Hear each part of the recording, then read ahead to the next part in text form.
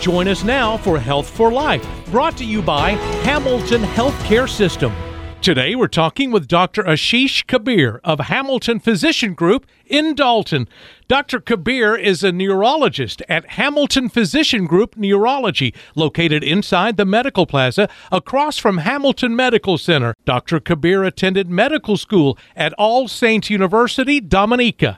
His internship and residency in neurology at the Medical College of Wisconsin, and his fellowship in clinical neurophysiology at the University of Wisconsin-Madison. Dr. Kabir and Dr. Juan Gonzalez diagnose, treat, and manage issues related to the brain, spinal cord, nerves, and muscles. They specialize in the care and treatment of Alzheimer's disease, Parkinson's disease, seizure disorders, migraines, carpal tunnel syndrome, and strokes. Today, Dr. Kabir will be talking with us about multiple sclerosis and other neuromuscular disorders. Dr. Kabir, we have a whole lot of ground to cover today. Let's start with multiple sclerosis. What is multiple sclerosis? So, multiple sclerosis is an unpredictable disease of the nervous system, which is, the brain, the spinal cord, nerves that are central. It's what we think is an immune-mediated disorder. What generally happens is that the immune system sort of incorrectly attacks brain, spinal cord, eye tissue, in other tissue in the central nervous system. So the damage to the central nervous system there, it interferes with the transmission of nerve signals between the brain and spinal cord and other parts of the body, and that leads to all the problems that you have with multiple sclerosis. And then I would say that most people are diagnosed between the ages of 20 and 50, but I have seen patients who are children and much older adults who have been diagnosed for the first time with MS. Are some people more likely than other folks to get MS? Yeah, so, MS really is seen in many, many different patient populations, but women are about 2 to 3 times more likely than men. Why do you think that is? Yeah, this has been sort of very heavily speculated. Incidence of autoimmune diseases or diseases where the body attacks itself, like rheumatoid arthritis and lupus, are higher in women as well. So we think this might be just that, but I don't think we have a great explanation as to exactly why. That being said, there are certain genetic factors, certain things like diet and lifestyle habits that might be more common in women, or problems with those things might be more common in women. Maybe that would explain where this comes from. The truth is that nobody really knows. And the important thing to caution about, of course, is, if you're looking for a multiple sclerosis patient, you automatically think a woman, and that's really not true. For example, African American men, multiple sclerosis can be very aggressive, and it's even more important to identify the disease and treat early in patients like that. So that's why this matters. So is MS a common disease? About 2.5 million people maybe carry the diagnosis of multiple sclerosis. There's been some talk about developed countries. It tends to be diagnosed better. So I think we are actually lowballing those numbers in underdeveloped countries, if that's the right term to use. But in the United States, about 1 million people. So not uncommon, certainly. Well, if you say 2.5 million people worldwide, 1 million in the United States, you would have to think that is a low number compared to who actually has multiple sclerosis. Let's take a quick break. When we come back, we're going to be talking about the different types of MS, the symptoms, and treatment options. We'll be right back on Health for Life. Join us on a journey to better health. Health for life. Simply put, that is why Hamilton Medical Center is here. From primary care and specialty care practices near you, an accredited chest pain center, a certified joint replacement program, a new children's institute, cancer institute, endoscopy center, and more. Hamilton is here for you and your family. Learn more at hamiltonhealth.com. Hamilton Healthcare System. Health for life. If you're in need of medical care, don't delay. Your health won't wait. Hamilton Medical Center is ready to care for you. We are following CDC guidelines. Patients and guests are screened for COVID-19 symptoms. Those who are suspected to have the virus are treated in a separate area. Plus, Hamilton's high-powered UV light robots eliminate 99.9% of bacteria and viruses on surfaces. Please do not delay medical care. Your health won't wait. As always, Hamilton is here for you.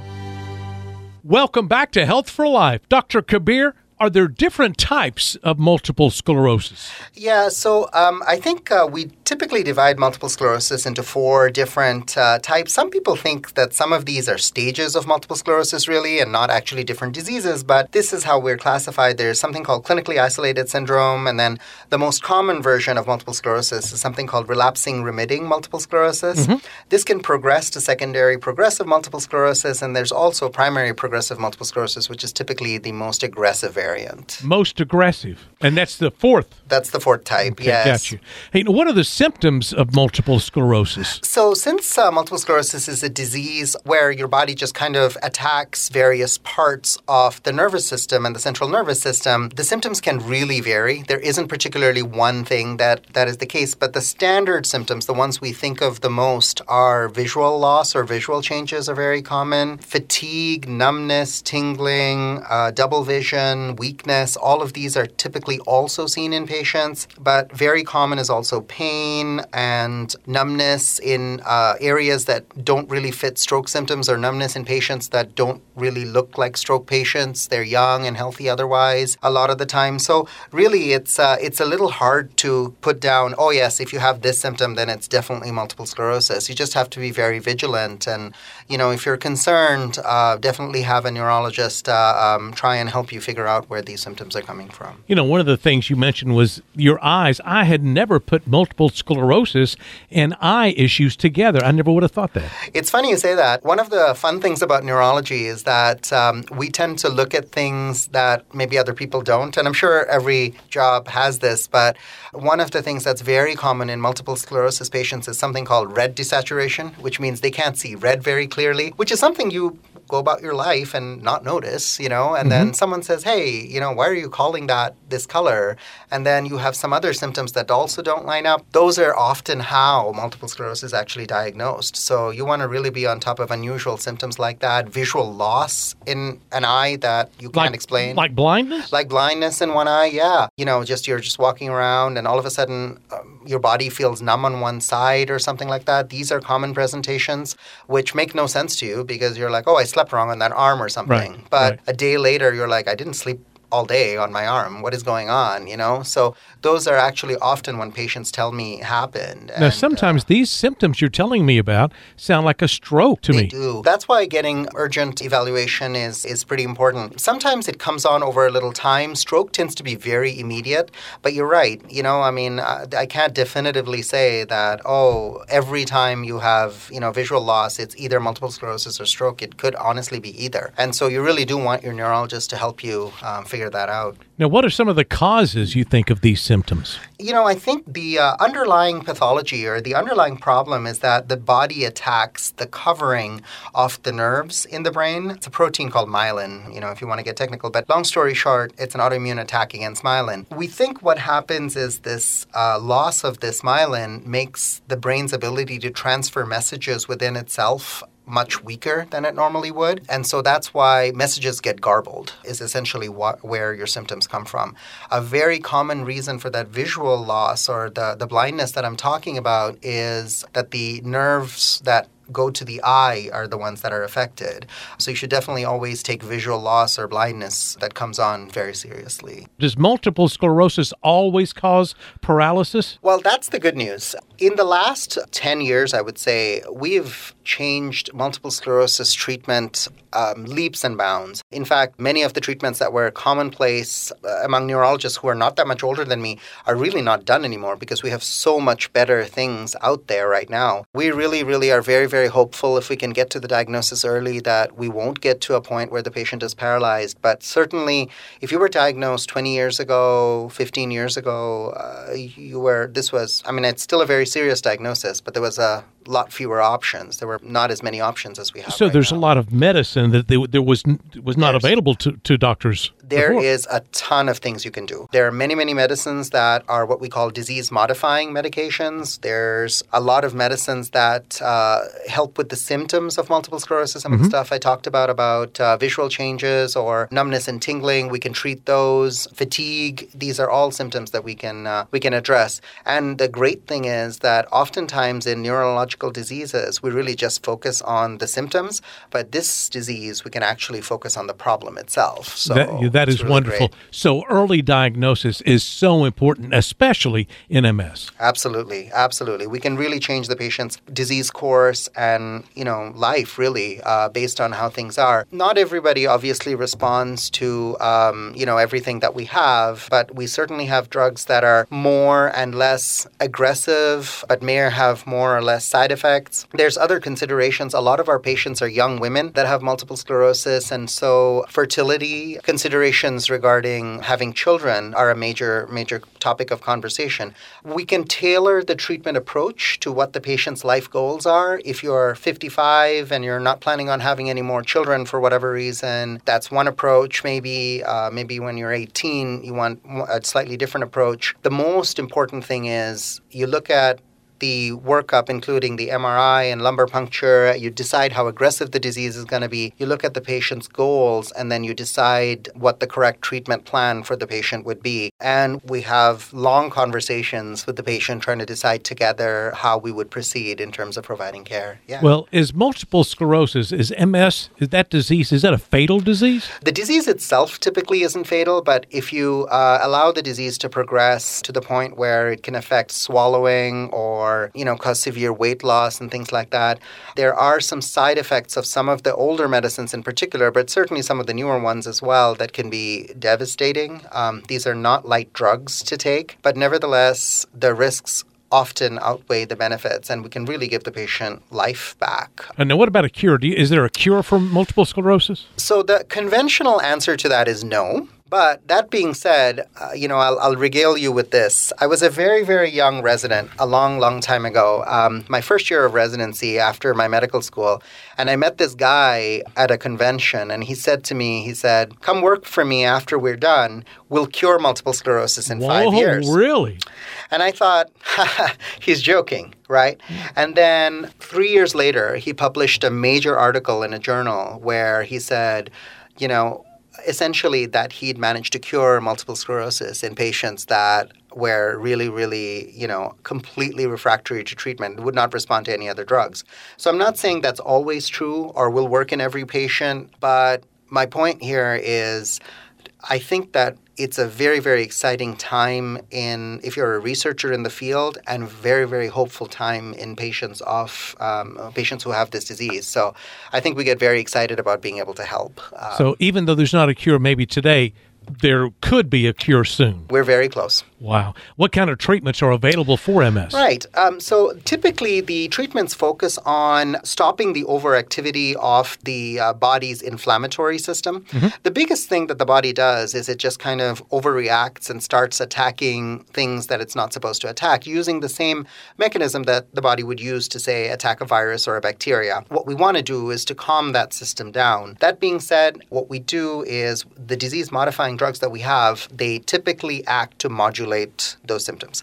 Other treatments that are available focus on symptom control, as I say. So those symptoms that we want to look at are nervous symptoms, numbness and tingling, fatigue, anxiety, all of the other symptoms that come along with MS. Yeah, so that's what's available for this. Typically, when I see my multiple sclerosis patients, it'll be a longer visit because we do want to make sure we address all of those symptoms. But we want to focus on giving the greatest quality of life back. So that's what we do. Why is early treatment so important in MS? What we think happens is as the nerves are damaged in multiple sclerosis, the tissue essentially dies, and so the brain shrinks. You want to get ahead of that as much as possible. So even when the brain shrinks? Yes. So what happens is the brain very much loses, because of the constant attack from the body itself, the brain tissue dies. And as the brain tissue dies, the brain itself can shrink in multiple sclerosis. Yes. So you want to get ahead of that as much as you can. There are certain drugs who demonstrate their effectiveness specifically by reducing the amount of brain shrinkage over time.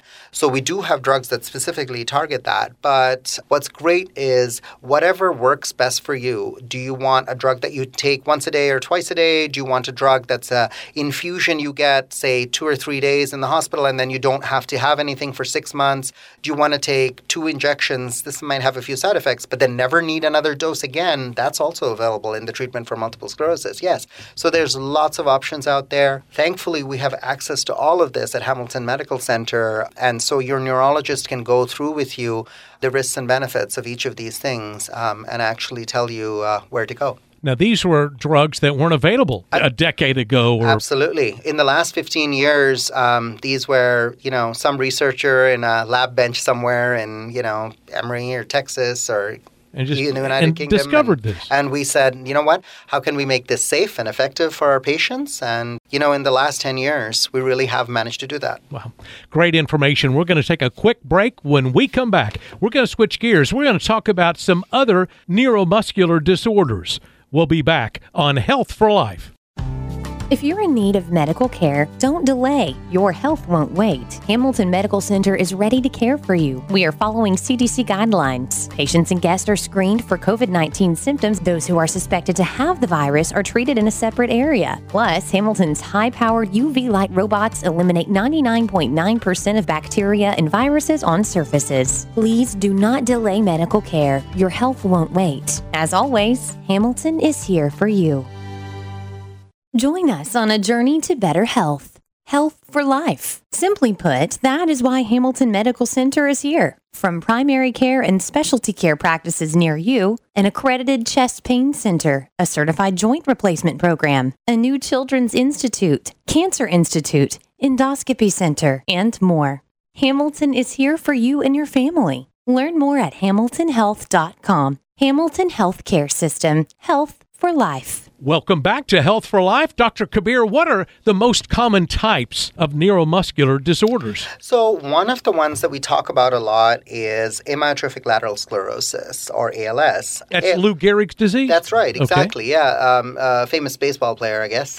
This is my knowledge of sports. I apologize for that. But who was affected with a similar disease. But neuromuscular disorders like ALS are very prevalent. What you have to do is figure out what the problem is. So in ALS, what happens is the nerve cells in the upper and lower motor neurons, is what we call them, are affected. So your typical symptom when you initially come is weakness or difficulty swallowing, depending on which muscle is actually affected. And then what happens is as time passes, you lose the nerves telling the muscles what to do. So as the nerves die, the muscles don't know how to carry out the commands that the brain wants them to carry out. Unfortunately, at least in the past, patients would die within a few years of the diagnosis of this disease.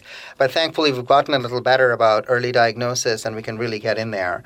So as with all neurological diseases in the last 10, 15 years, there's been significant changes in the drugs available and the approaches to identifying and treating these diseases. So, now, what causes ALS? What's the cause of that? Yeah, that's been a very hotly debated topic for a long time. I think one of the biggest things that people think about is, my dad had it, am I going to have it? And I think that's definitely a part of the picture. The most common genes that are implicated are something called C9orf32, which is a big word, and something called superoxide dismutase, or SOD1. But that really only accounts for, I wouldn't say the majority by any chance, of ALS. Sometimes it's just sporadic. A mutation somewhere causes the nerve cells to die, and then you get the symptoms. Now, speaking of symptoms, what are the symptoms of ALS? So the biggest things you want to look at in ALS are weakness. Typically, it's gradual onset. So you start to complain, why is my hand weak? Or why am I having difficulty swallowing? Or I find it harder to breathe now, that sort of thing. A very common thing is changes in pitch in the voice. Your voice starts sounding different. But given that, the rate of progression is so variable in diseases like ALS, it's sometimes stuff you won't even notice. Like, oh, I'm just getting older, that's why I'm not that strong. But, other people your age don't have any trouble with whatever it is you're talking about. So you can have those things as well. When it comes to treatment, how is ALS treated? So unfortunately, ALS is one of those diseases we don't really have a cure for yet. We do have 2 medications that are FDA approved to slow the progression of symptoms somewhat. Mm-hmm. One is called Riluzole, or Rilutech, Prozac, and the other one is called edaravone or Radicava. Both of these things slow the progression of the disease somewhat. We think that the most important task, though, is to make sure that you've diagnosed the disease correctly, because then you have a better idea for what the disease course is going to look like, and more importantly, is it not ALS but something that is treatable? So, for example, I'd mentioned at the beginning that these diseases can come on as a result of exposure to viruses or something like that. Those things are eminently treatable, and certainly the patient can be completely normal with correct treatment. So what you do want to do, though, when you're treating ALS is make sure that you're addressing all the symptoms. So typically this includes the medication we talked about, but also physical therapy, speech therapy, any difficulties with breathing or swallowing should be addressed. Sometimes that requires using machines that can help you breathe, oxygen, that sort of thing, but that can make the world's difference to a patient's experience with the disease. That is very encouraging. Thank you so much for the information. I always love being here. I'm always glad whenever you come see us. I'm so proud you're here. Thank you for sharing all this information. For more information or an appointment at Hamilton Physician Group Neurology, call 706-275-6121 or visit hamiltonhealth.com/neurology. This program in no way seeks to diagnose or treat illness or to replace professional medical care. Please see your healthcare provider if you have a health problem. Join us on a journey to better health. Health for life. Simply put, that is why Hamilton Medical Center is here. From primary care and specialty care practices near you, an accredited chest pain center, a certified joint replacement program, a new children's institute, cancer institute, endoscopy center, and more. Hamilton is here for you and your family. Learn more at hamiltonhealth.com. Hamilton Healthcare System. Health for life. Thank you for listening to Health for Life, a presentation of Hamilton Healthcare System.